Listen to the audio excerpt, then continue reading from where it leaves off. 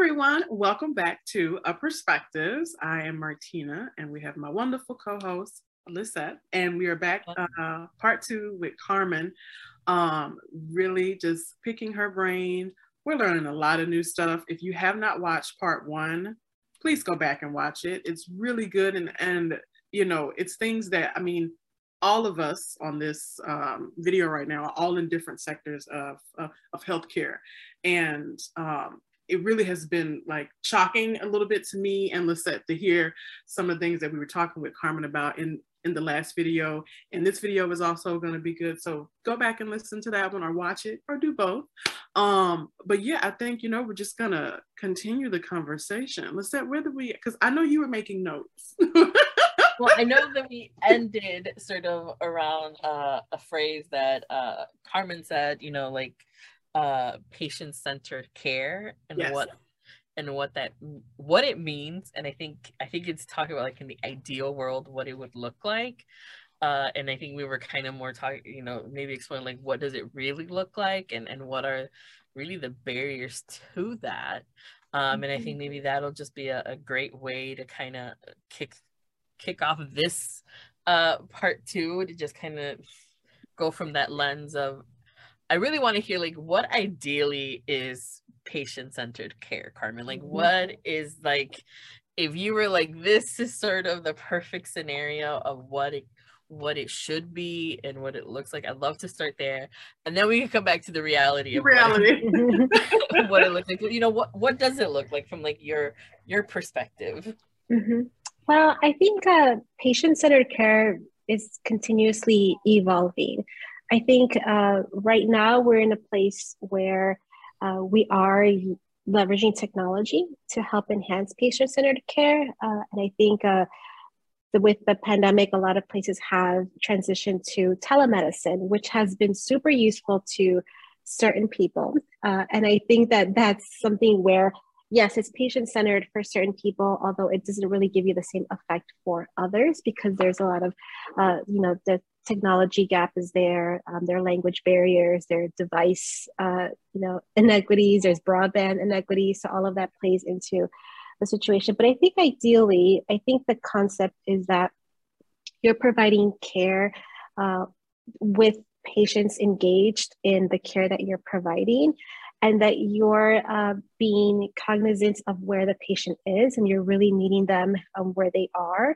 And it could also be, you know, through the lifespan. So the patient-centered care for a pediatric patient who's under the age of 10 is different from an adolescent patient, is different from, you know, an adult or young adult. And so, you know, as someone ages, that also continues to change, where you might see somebody who is aging, might need more services and more, you know, tailored, you know, services to them.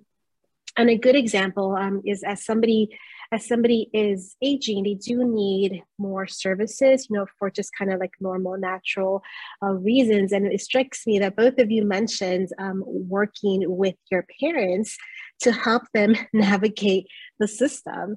And so I think in an ideal world, the healthcare system would have those navigators who are reimbursable to help guide the patient throughout that care. Right now, like you, of course, you know, these are our parents, and we love, you know, helping our parents, but you are doing work that, to me, I think the healthcare system could be helping with. If we had more community health workers, if we had navigators. But the challenge is really difficult when, for example, if you have a language barrier, and at our FQHC, you know, 98% of our staff, you know, who are front, you know, patient-facing staff, they speak Spanish. But once they're outside our walls, patients, you know, we don't have that control anymore, and they might have to go see a cardiologist or a neurologist or dermatologist who doesn't speak the language. And then when you look at, and then the language is so important to be able to engage in meaningful dialogue and to be able to understand what the care plan is. But oftentimes, patients are looking for somebody to accompany them to those visits so that they feel I know how to navigate this big giant building that I'm being sent to. I'm not going to get lost. I'm going to not have language barriers. I have somebody who can join me in that process. And I think that's something that the Affordable Care Act through Obamacare intended to try to do, back in 2014, but it didn't quite work out the way we needed it to, because there's just so much coordination of care that's necessary.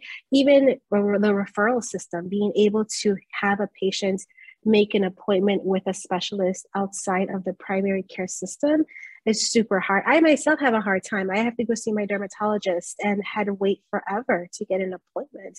And when I initially attempted myself, I was told that it was a 1 year wait for me to go see a dermatologist.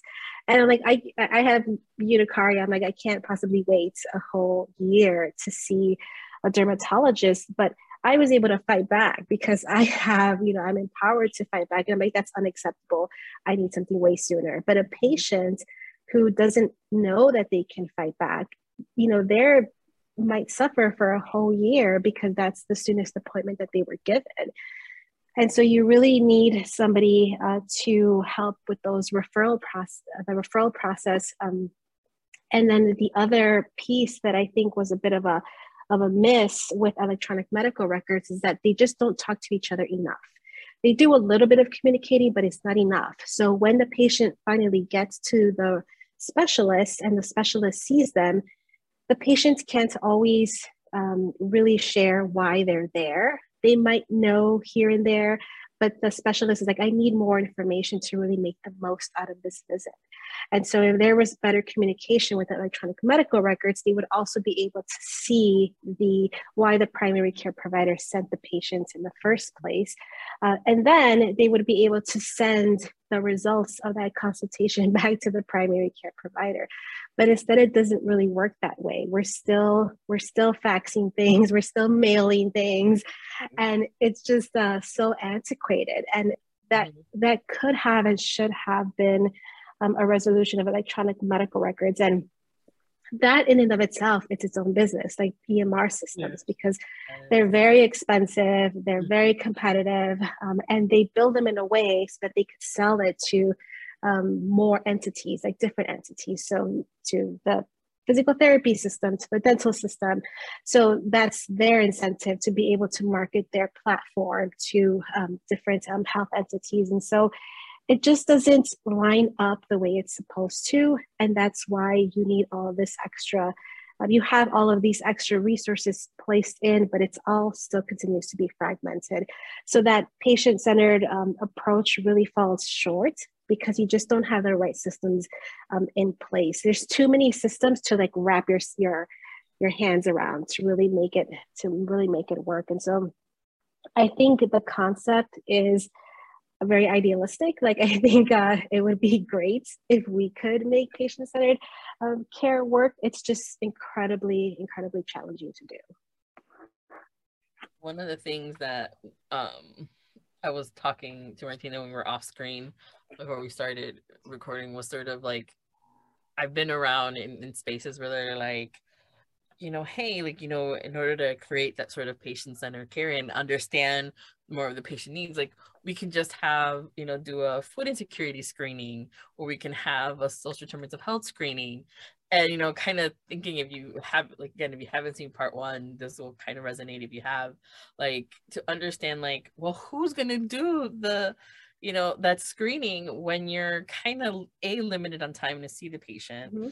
Your nurse is not being reimbursed. You have people who are doing care coordination, but they're not reimbursed, and you're kind of wanting to take, which you in your head, if you're not the one doing it, could take you, you're like, oh, it's just a 5-minute, questionnaire. But if I know my people, they're going to be talking to you and like telling you, like, I'm the same way. You start asking me, personal questions, and you're kind of digging into what's around me, and that's what, a social determinants of health, a good social determinants of health screening that kind of identifies what are your needs outside of the medical and sort of thing. A good one will kind of dig into that and for you to understand. But I was like, that's another maybe 15 minutes with a person that you're not even getting paid for. You're not getting, there's nowhere for you to be reimbursed for that.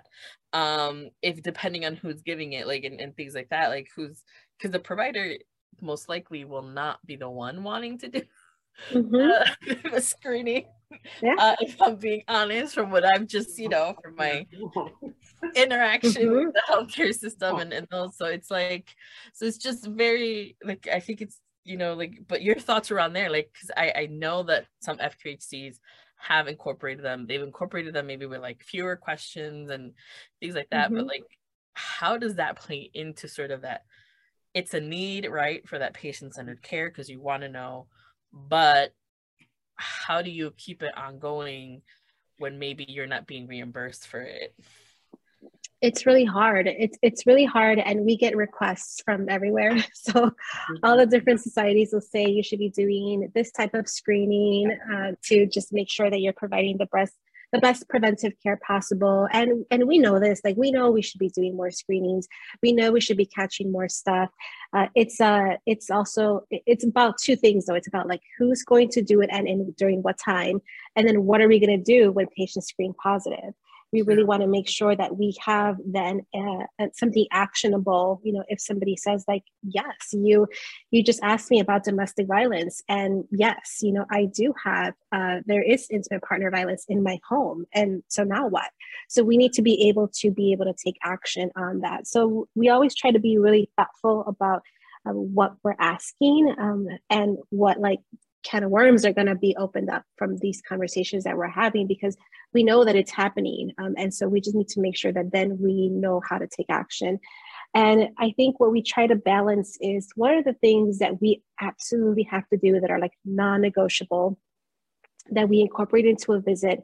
And then what are some of the things where we know, from data that is affecting our community. So for example, right now, we really have concerns of the violence that's happening in our communities. And when we look at adolescent care, we are doing the type of visits where we do what's called the heads interview, where we ask the parent to step out of the room, and then the pediatrician has one-on-one time with the adolescent to really dig into questions about like sexual activity, about depression. And so that also takes time. You have to develop rapport with an adolescent for them to be able to share with you what might be happening. And for us, we actually think that that interview doesn't go far enough. Like, we also feel that we should be asking about violence in the home, violence in the schools, guns in the home, because we think that all of that does affect, our communities probably more so than others. But that's something that maybe hasn't come down from the top that you absolutely have to do. So we also try to figure out what are some things that haven't come down that we should be incorporating because it's important to the communities that we serve. So I think we really try to make sure that we're balancing that and making sure that we are taking care of like the most important items, and that we're also following up closely, because we might not get to everything during the first visit, but during the follow-up visit, we want to enhance what we did during the first visit. But then you start to also, that access to care, if you are seeing somebody 3, 4, 6 times a year, then your visit slots start to get booked. So then your panel of patients, begins to be smaller. So you don't have the opportunity to see newer patients, because your panel of patients are already taking, all of your slots are essentially spoken for the provider. So we really try to balance that, but it's hard, it's tricky. And then we try to also be, that continuity of care is also part of patient-centered care, because if a patient sees a new provider at every visit, that they have to establish that rapport. They have to go through the whole medical history again. And so we really like to encourage patients to find a primary care provider who they really mesh with, who they really like, so that they could build that history. So when they come in for a follow-up visit, they know where to pick up versus having to start all over again, which is can be a problem if you change your insurances every year for whatever reason, or if you get bounced to a different managed care organization. So it hasn't really happened during COVID, but pre-COVID, you have managed care organizations that sort of like lure patients to like their plan, and then that might mean that they now have to change primary care providers someplace else. So there's luckily during the pandemic hasn't really been happening, but just like all the things that really affect your ability to provide patient-centered care. Yeah, I don't know if you have any thoughts. I know I've been dominating. I just, mine was really, I think I had another question for kind of a different topic. So Lisette, jump in if you have something. Yeah. No, I think one of the things that when we think about health in America and more of like the status of it and the inequities that exist is not understanding what healthcare, what it all encompasses, right? Like when you were, bringing up, just for me is like, because I delve a lot in the social determinants of health, that's one thing. But when you think about violence, and particularly when you live in a city like Chicago, where violence is all around you and then sort of continual, and there's different kinds of violence. So it's not just the violence that you hear in the news, but there's the violence that you just maybe experience at home and things like that. And to kind of like, I don't always equate it to healthcare, but it is part of it, and it is there. And to think about how, because of the inequities that exist in our systems, how hard it is to really help people, right? To really kind of help them, to really provide the services that they need. Whether it's just a band-aid or a mental health crisis, and providing that sort of thing, because I think that falls into that, and it just to me showcases how fragmented our system is when it comes to healthcare, and how hard it is for not just the patient side of things, so not just the individual that's seeking, but how hard it is for those that are in the healthcare field, that are the professionals that want to help the patient. Because I've seen doctors and nurses that want to help you, but they can't because they are limited by the system. So it's just, to me, again, it's insane and crazy to kind of understand that, but also but yeah, I think that's sort of what I was just thinking as you were talking about, like how fragmented, and I know you all, like as far as the health center that you're at, like I know you all and how much you care about the community, you want to help, but to hear more of like there are barriers to what you can do because it's just the way the system is not set up in a way to help our communities. It's saddening. Like it's saddening. It makes me upset, and I'm like, just break it all out, just dismantle it all, and let's start from build it back up again. Because Carmen, you touched on the violence, the domestic violence, and it's this can go different ways, but it's like, so you do that screening, and someone is living in a household where they are being abused on a daily basis, or you do one around a food insecurity, and the child doesn't have adequate food to eat. Like, what do you do? What is that next step? Because that child's going to go right back into that home, and the person being abused is going to leave the clinic and go right back home again.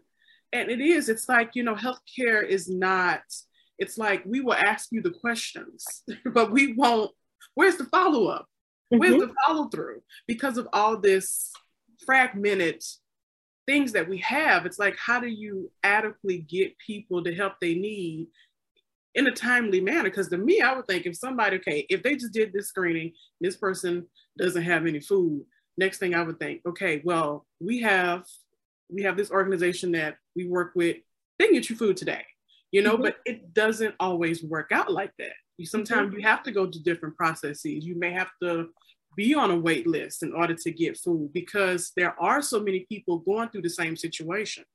So it is true, with Lisette just saying, just tear it all down and just do it all over again. Although we know that is much, much easier said than done, because this is what we're talking about with the health records. It's hard. It's not just like you can stop all these systems that we have in place.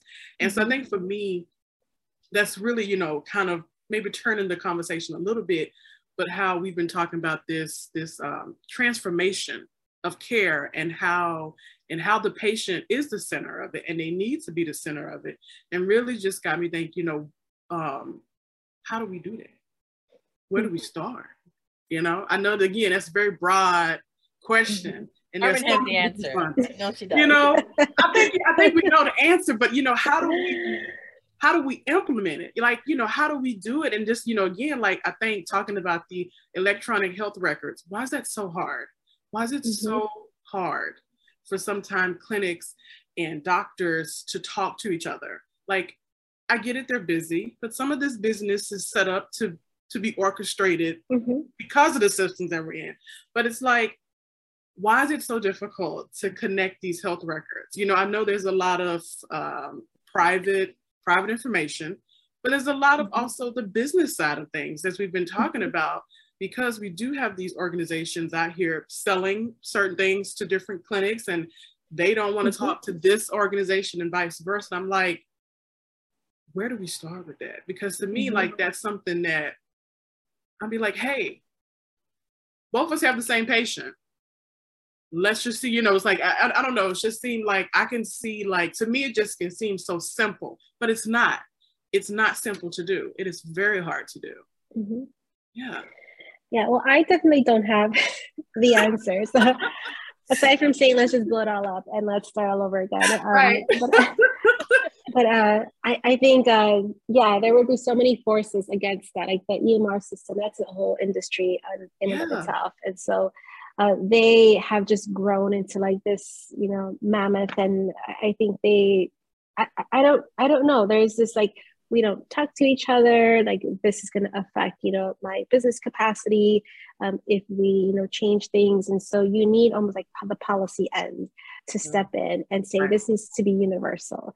And I think it also aligns with something from a couple of episodes ago where you were both discussing and questioning, why is healthcare tied to your employment?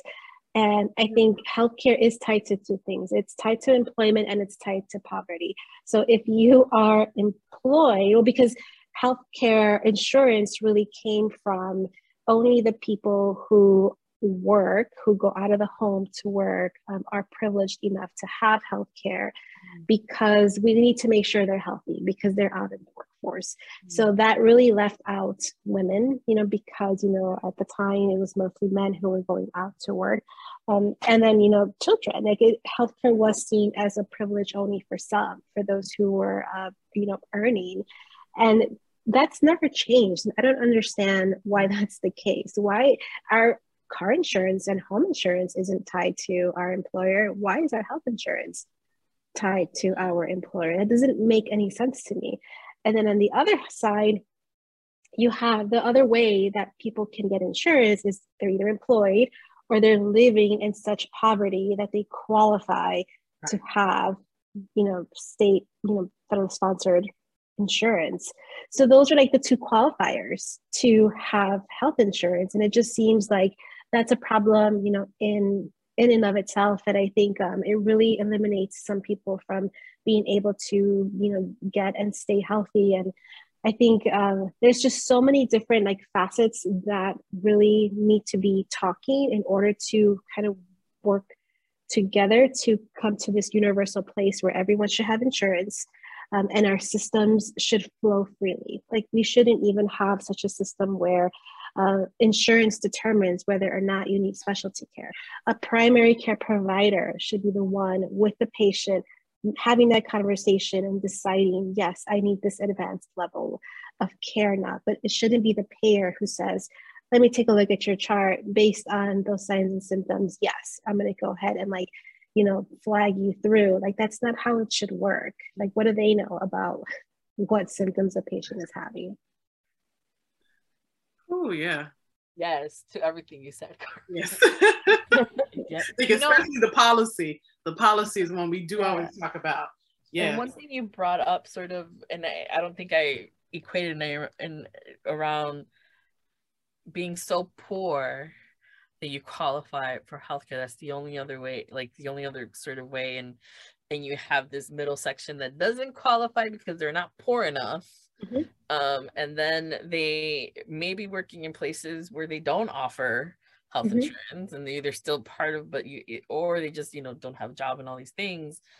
And it's this spectrum of like, if you're employed and you are fortunate to be employed in a place that offers you, full benefits and your insurance, and also like, is their insurance good? Because then you have, and can you afford to pay for the good insurance if you are employed? Like, can you afford to take the bigger pay because you're going to get, whether it's PPO and all those things that cover everything, you don't have to worry about referrals and things like that. That's a whole other thing. But the thing that caught me is sort of being so poor that you qualify for, your state kind of health insurance.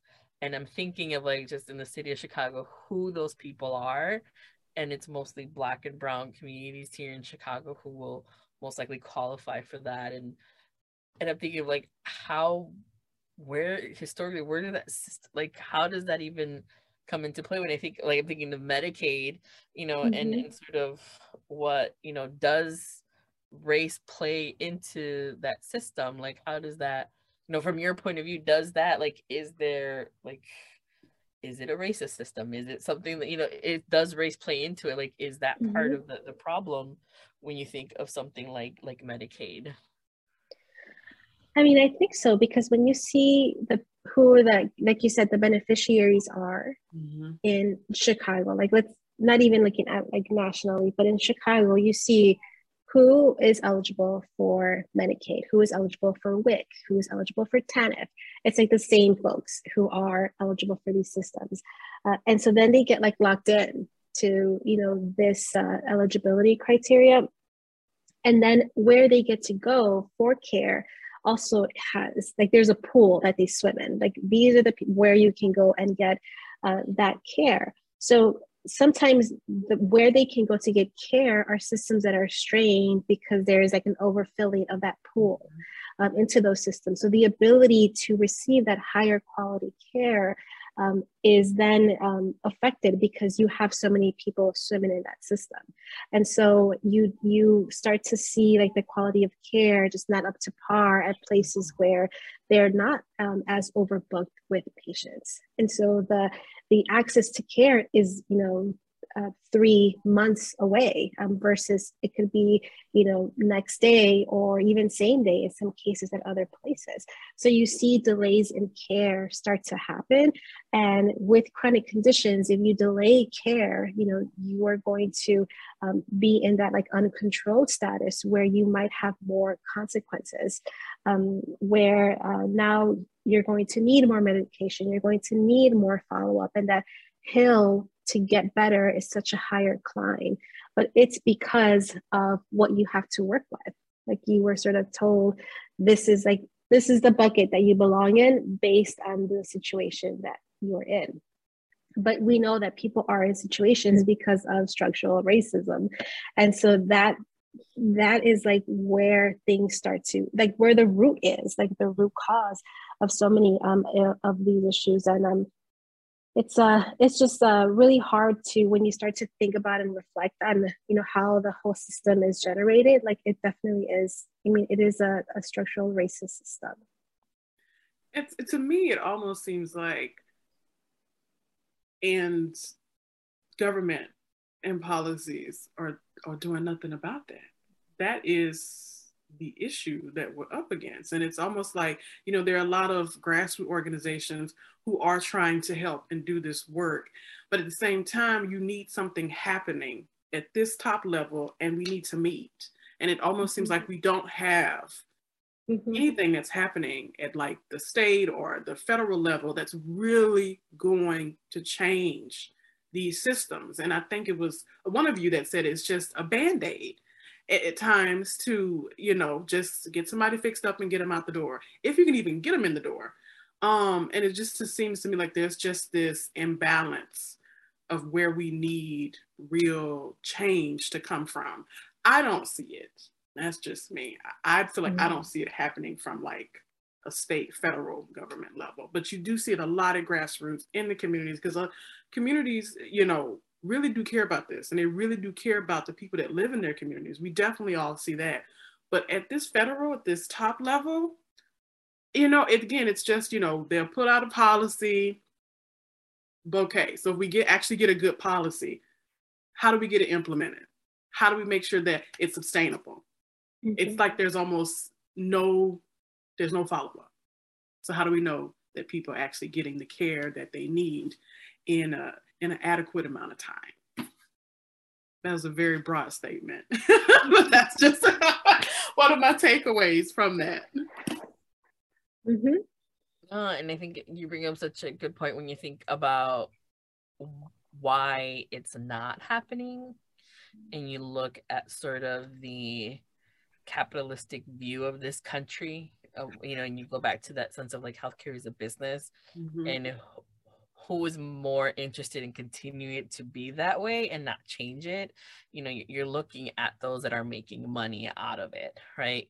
Those that are, getting the millions of dollars out of our current healthcare system, and who have the funds to lobby against any changes, mm-hmm. right? Like you think about, go back to like when, the Affordable Care Act came out, right? And so like it was meant to be one thing, and by the end it was something so like very little like help. Like it was like, I don't think this is what Obama had set out to do, but because there's so much money thrown behind those that are interested in keeping our healthcare system the way it is, and not allowing for that, whether you call it universal healthcare, whether you call it, that, like, not allowing, things to be how they're supposed to be, to allow people to, for everyone to, like, I 100% think that healthcare is a right and not a privilege. Like, I think everyone deserves to have access to good quality healthcare when they need it, whenever they need it. Like, it should be there for everyone, and we all should have access to it, regardless of how much money you make, regardless of, all those things that are currently in place. Like, insurance, health insurance to me shouldn't sort of exist in sort of a, in the way that it exists here in the US, but there's just so many big lobbyists out there that are funded by, whether it's insurance companies, whether it's others who just have a vested interest, whether it's those that have, the EMR systems, right? The electronic medical records, who are like, no, if you all start talking to each other, someone's gonna lose out, right? Someone's gonna lose out in this game, and it ain't gonna be me. Like, it's not, and it's placing money above just humanity, right? Like human care and the caring of your fellow people. And I think that's, to me, why I don't see it happening. I think there are policies that are sort of put out there that, legislation that's like, yeah, let's try to do it, but by the end it causes very little impact in the change. It's sort of like, we tried, here's what we could do, good luck with maybe in a few years be able to do something different. It's almost like you're just doing it to say that I did something, I tried, that's it. I think the insurance companies also have some type of like hold on the consumer as well, because I was pretty taken aback during COVID when, insurance companies were told you had to pay for COVID tests, you had to pay for COVID vaccines. And I was kind of taken aback by patients who would say to us, like, why are you asking for our insurance information? This is supposed to be free. And they almost didn't want to give their insurance information because they see that as an association with then their premiums going up at some point. And they were almost like defending the insurance companies, like, this is supposed to be free from the government. And I remember thinking, like, this is definitely free for you. It is free for you. The government is giving us the vaccines, but we have to pay for the people who are giving you the vaccine. We have to pay for that staff member, for the nurse, for the medical assistant, for the supplies that are associated with booking the appointments, for the space that we're using to get you vaccinated. All of that is an additional cost that we that we have, and that insurances, they should be paying for them. Like this is going to be free for you, but the insurance needs to pay for the costs associated with keeping you healthy. And they do have an incentive because they're not trying to pay those COVID hospital bills. They'd rather pay for a vaccine, in a heartbeat. It's like why they happily pay for a flu shot, because they also don't want you to be in the hospital for that reason. But I did think that the insurance companies were nowhere near vocal enough to tell the patients that this is going to be we got this, like we're covering this, and I think that they really should have done that, because otherwise we had patients defending. They're like, no, why does my insurance have to pay for this, or why do they have to pay for this test? And it's like, because they have to, like they're the ones who you're paying, and that's why you have insurance. Right. Yeah, and we were sort of the bad guys, like we were sort of seen as the bad ones there for trying to recoup the staffing costs and trying to recoup the space costs, of having like mass vaccination sites. So it was just really an interesting dynamic to just see play out, and just like the perception of what insurance is intended to do and the consequences of actually using your insurance. So similar to like if you're in a vehicle accident and you submit a claim, like your insurance goes up, that's sort of the perception the same, when it's really just the insurance companies making sure that their profits are not eroded through this new service. But the companies, they had saved so much when COVID first started, because they weren't doing elective surgeries, because people weren't going in for mammograms. All of that was, in helping their bottom line when all of those services stopped. And so anyway, I really felt like telling our patients, like, please don't feel sorry for them. They're okay. Yeah, they'll be fine. I gladly gave my insurance. Here, bill them. No, bill them. Let them do their job. I pay a monthly premium for this purpose. Exactly. Mm-hmm. And that's so true. Insurance companies, they made so much money at the beginning of this pandemic. And to me, it's almost, I think talking about having to give your insurance to get that free test, or that free booster shot. To me, again, that kind of comes into like, why isn't our government making sure that these things are covered?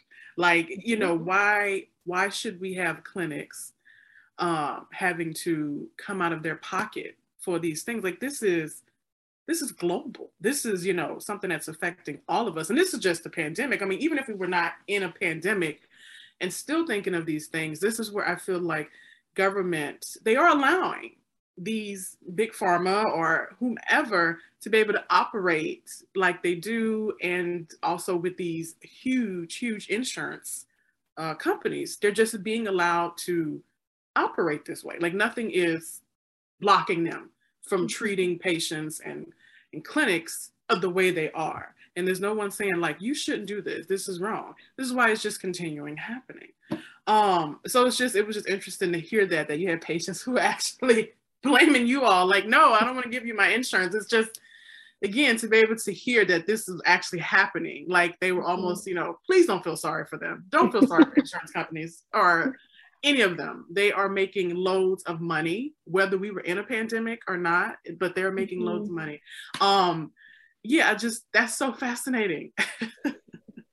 And to your point where like, the hold that the insurance company has, because people don't understand insurance. Yeah. Right. Like I think I don't know if society, insurance, whoever has made such a good example of people, has done a good job of ensuring people don't know how insurance works. Yeah. And how what it's meant to do, how it operates. Because like I have this conversation with anyone, like I know I pay my premiums, I understand sort of my deductibles, I understand.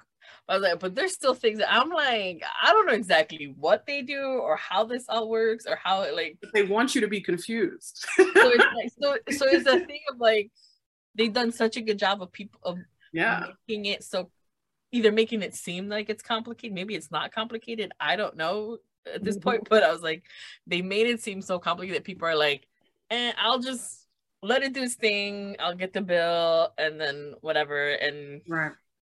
whatever happens, because I think that's usually what people do. They're like, unless it's a huge bill and then you call and you're going through like person to person and you're trying to figure out, but like it just makes it, I'm not surprised that people were like, no, because they're like, because we have such limited knowledge of how the insurance really works that we're like, no, the government's covering this. Like, that's not, this is, it's not the way. But to hear it like, but it makes sense because we're like, we're not really taught of how it all works at the end of the day.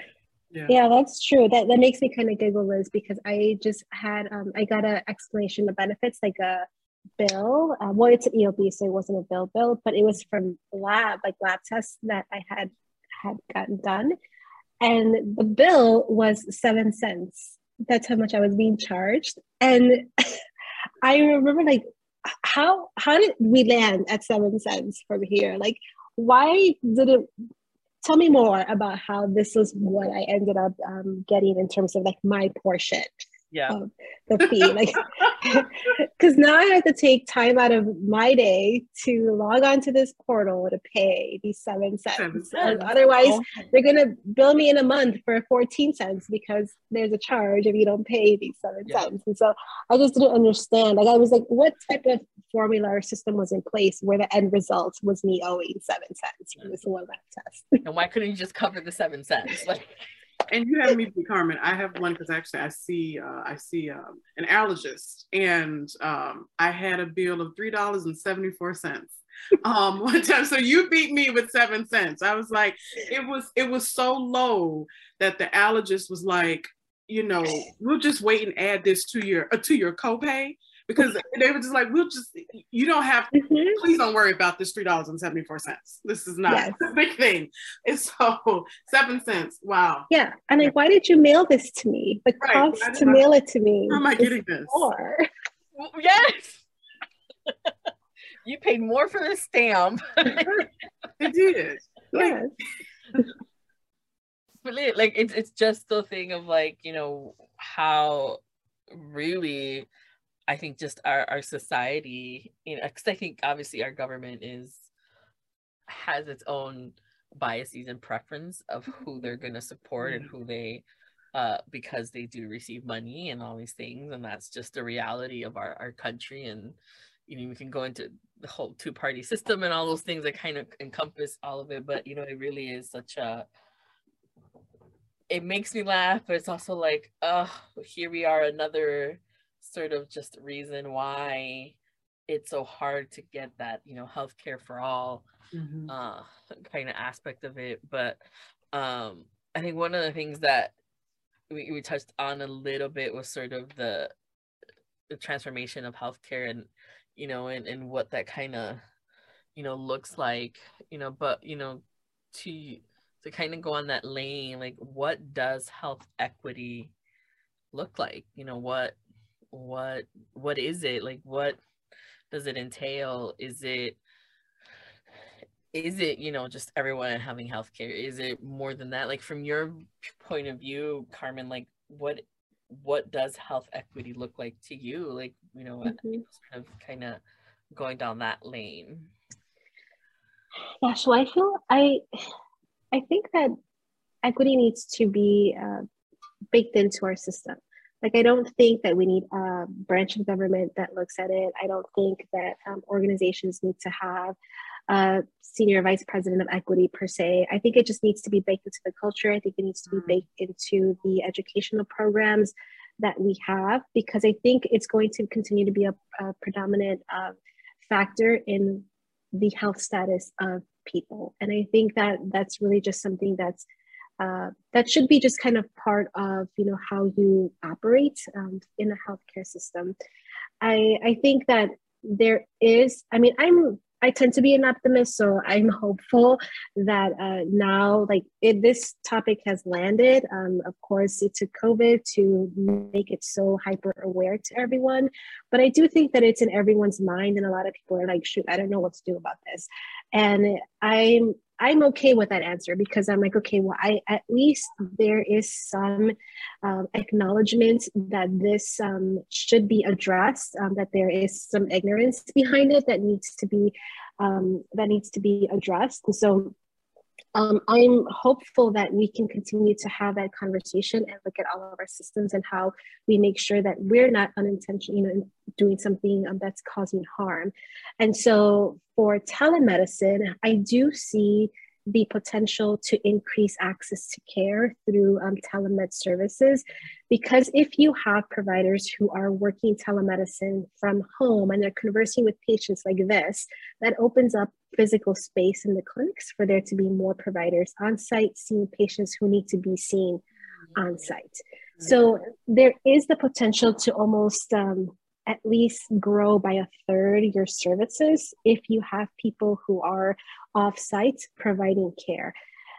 Who should be seen through telemedicine and what type of visits, that still is to be designed, because we know that for certain visits telemedicine works well and for others it doesn't. And so we really need to also keep cognizant of making sure that we're not disproportionately allowing those who have access to technology to be disproportionately receiving these convenient systems.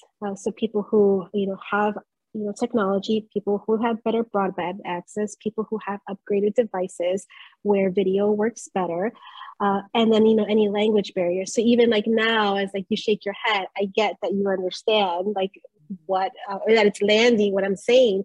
But if you have a patient who's only discussing with their provider through phone, they might not see that. So you lose all of those physical cues that you would normally have in a visit. So we don't want to lose that. We want to be really careful with how we move that forward. And I think, so there's definitely opportunity to improve access, for patients who wouldn't typically have access, but we have to be really careful and really thoughtful in the way that we do it. And now you get reimbursed for telehealth services, where right before COVID, it was like unheard of. Like you were never going to get reimbursed for this. So now you see the power of being of power, where if from one day to the next, yes, all of a sudden telemedicine is reimbursable. So I think that I hope that people do not forget what was able to be accomplished in a short period of time when the will was there. So I really hope that that really affects the quality of care in an equitable way for patients moving forward. And I'm hopeful that telemedicine systems work for all and not just give convenience to a certain group of people. So I'm going to try to stay focused on, what we can do now. And of course, share our experiences, both from the provider side, but also from the patient side as well, because I think these stories need to be heard. And we want to make sure that we do everything that we can to create an equitable space for patients. Thank you for that. I think, and Martina, I want you to think about it, because I'm gonna ask you too. What do you think health equity kind of looks like from your end? These conversations that we've had today. But one of the things that I had mentioned, when we were kind of taking a break in between and off screen, was when you talked at the last episode at part 1, sort of like the nurses not being reimbursed and what that looked like. And I had a moment where I was like, who developed these systems, right? They were white males who developed these systems, who developed these things. And you kind of see that, the white supremacy that kind of infiltrates so much of a lot of our systems, and understanding that, because nursing was probably a field that for the longest time was women, and women's value is not really seen as that. So I think when I kind of, at least for the moment, because I agree with everything you said around health equity and what it means, I think is really kind of understanding how these systems were created, how they were sort of set in place, and who set them in place. So you're looking from a very white male centric point of view, and sort of systems that really need to be looked at and seen as to like, okay, we understand that because of this white supremacy, because of this white male dominated kind of feel that it was when it began and all these things. And you know, and there were physicians and the hierarchy, right? The hierarchy that exists in a lot of our different industries.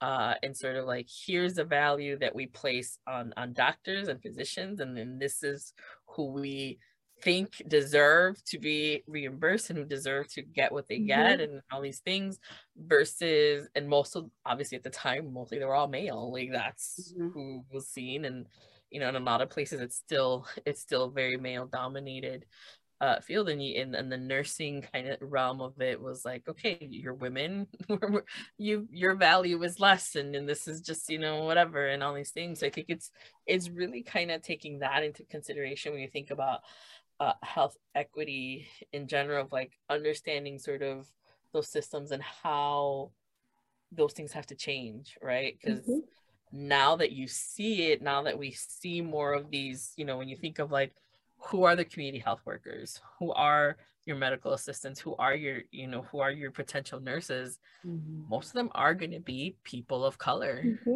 you know, and the inequities and the health equities that exist in that are real. Like, why are we not seeing their value as much as others? And I think for me, it's a different side of equity. It's not sort of the patients, more of like the systems, and how do you bring that equity into the systems that will lead to you having better outcomes and better health equity outcomes, because you're gonna have people that reflect, people that are gonna be valued. You know, you have these healthcare professionals that are gonna feel like they're valued by the system. So I think that's just a different kind of sense that I was just kind of thinking about when it comes to equity. But you know, Martina, I'll let you kind of see if you have any thoughts around y'all have solved the issue. Both of y'all have solved it. We got everything. It's solved. But I think, you know, and not to be long-winded, I definitely do agree with both of you. And I think, as we always say on this channel, is that these systems are created exactly how they're supposed to be. They're benefiting the people that it needs to benefit, or that it was expected to benefit, and everyone else has just gone to the wayside. And so I really think we do have to get to a place here in the United States. And Carmen, I believe you said this about having good healthcare is just a part of the culture. It shouldn't be something that, oh, well, because you have this insurance or you have this amount of money you make, okay, we're able to see you first and get you into the best hospital and get you the best care. No, we should have that for everybody. Why is it so one-sided? It does tie into this white supremacist patriotic way of how the systems run in the United States. And to me, it just, I think we have gotten to a point, again, it took 2020, everything that happened there and everything that's still happening, for like light bulbs to start going off for people. I think for us here, we already knew some of these things, but it took other people to be able to be like, yeah, this is really bad. Like, what is social determinants of health? I want to know more about that. You know, why do we have so much violence in this community? And how does that tie to health? I think it really got people who were not necessarily working in those sectors or even living in those communities, or haven't just grew up that way, really started to understand, or at least I think it really opened the door. It opened the door for people to kind of understand some of these issues. And so I just really believe we have to keep opening that door, and really just looking at healthcare as like, this is a right. It's not a privilege. It's not something that you should just have because of the color of your skin or your economic status or your educational status. It's something that everyone, to me, before you're born, when you're in the womb, this is something that you should have. This is just a part of life. It's just a cultural way of being, just like everyone should be afforded an education, which is often a different topic too, because everyone doesn't always get the best education. I grew up in Mississippi, so I know how the educational systems work. But it's like, you know, those things to me are just God-given rights, like education, healthcare, food. Like, there's no reason in a country such as the United States where this should still be an issue. Like, we're still talking about these things that we've been talking about for so long. And again, we've gotten better, I think, a little bit at the time, and it's going to take more time because these things did not happen overnight. So we're not going to solve this overnight. But I think the more people we can get to try to really understand, we all in this together. Everybody just wants to have a decent life and everything that comes with that. And so hopefully, you know, I'm going to be optimistic too with Carmen. You know, and I think, you know, eventually, hopefully, we will get there. And I just think if people just can continue to have the hard conversations, because they are hard, these are not fun conversations to sit around and talk about at times. But in order to get the country where we need it to be, we got to continue to have the hard conversations and do the hard work. Like like something has to happen with, for example, electronic health records. Something's going to have to give, you know, in order to make healthcare better. I don't know what it is right now. I don't know when it's coming, but like some things are going to have to change. Like things are going to have to change for us to do and get better. So I'll say that. So I think we're kind of at a point to wrap up. So Carmen, I just want to give you just a moment to sort of give, you know, sort of your, maybe just like some final thoughts about, you know, the conversation we just had, or just things, you know, whatever you kind of want to maybe just say, like, oh, I don't want to leave without saying this, or I don't, I kind of just want to close this out. So just, you know, give you a moment to kind of just share a little bit before we kind of just wrap this up. Yeah, I think I know we covered quite a few topics, but I would probably say that that behind the scenes, folks are really trying hard to try to not let all of these different systems affect the way care is delivered to patients. And if you encounter as a patient a situation that seems a little bit odd, there's probably a reason behind why that's odd. So there's probably a reason why I got that 7 cents bill. And so I think like wondering why this situation happened like this, it's probably like there's a mapping that you could take behind why that certain thing happened. And so I would ask questions like, you know, be curious about like, why can't I get an appointment for 12 months? Why is that I can't give this message to my provider? Or why am I not allowed to see like the nurse more often as I would like to? I think the answers that you might find behind that might be, you know, pretty surprising. And I think for me, being in this administrative role, a lot of the things that I've learned because I've tried to put something in place because it's what made sense. But then I had that barrier and that red tape that's like, no, you can't do it that way because of this. So I think asking those questions, like as, you know, somebody who is in the healthcare system, like as a patient, and something seems odd, there's probably some type of like policy, legal, structural reason for why that actually occurred. And I would ask questions. Like, I think it's, you know, say like, you know, why did this weird thing happen? And I think you might be surprised by that answer. And so I think us and the back end admin world should probably also do a better job at explaining why certain systems are the way they are, because then I think it would demystify some of the questions that patients might have about why we do things in a certain way. So this has been really helpful for me too, just to say like, oh, I thought this was like something that folks might have already known. But now I'm realizing that that might not be the case. And so we could also do a better job at explaining this too. Yeah, I think this has been really insightful for me too, to just reflect on some of our systems. So thank you so much for the invite to be here today. Thank you. Martina, any final kind of thoughts or anything? No, you know, thank you, Carmen, because again, you know, you know, like you just said, you're like, oh, these are things I thought people knew, and it's like, no, like this, you really just kind of opened up just like more ideas and things that I'm just thinking about. And I'm sure Alyssa and I are going to touch base and like say, wow, like our mind was just blown about everything that we heard. But no, and I just, again, thank you for coming on, because I think a lot of people, as we've all stated, they're not always looking at the behind the scenes. They're just wondering, oh, well, why are you telling me this? Or, why can't the doctor do this? And knowing about how, nurses are treated and things like that, and even the education components, I think a lot of things people just didn't know. And so I just thank you for that insight. And now, like, I'm very curious to just, start like learning more myself. There's still a lot that I want to learn, a lot I want to do. So thank you for coming on and sharing your time with both of us, our listeners and our viewers. And I do believe people will get a lot out of this, out of both of these videos that you've done. So thank you so much. And I'll just reiterate the things, Carmen. I think I hope those that are listening and watching just kind of learn some new things, because I know the Martina I have, as we mentioned.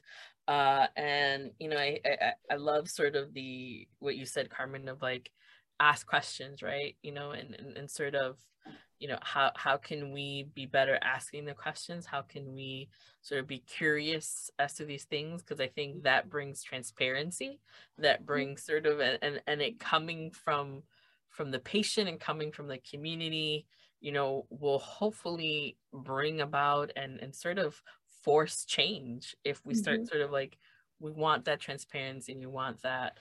So appreciate you kind of just making that sort of a final focus, because I think it really is going to be we always say it's going to be a top and a bottom kind of way to meet at the middle to create that change. To those that are watching and listening, thank you again. Please, subscribe if you haven't, so you kind of get notified. We have plenty more episodes around this healthcare topic. I know that we are definitely going to have Carmen back in the future for future episodes, because I think we only, I think, scrape the top layer with Carmen of some of these topics. So thank you all, and we will see you at the next episode. Bye, everyone.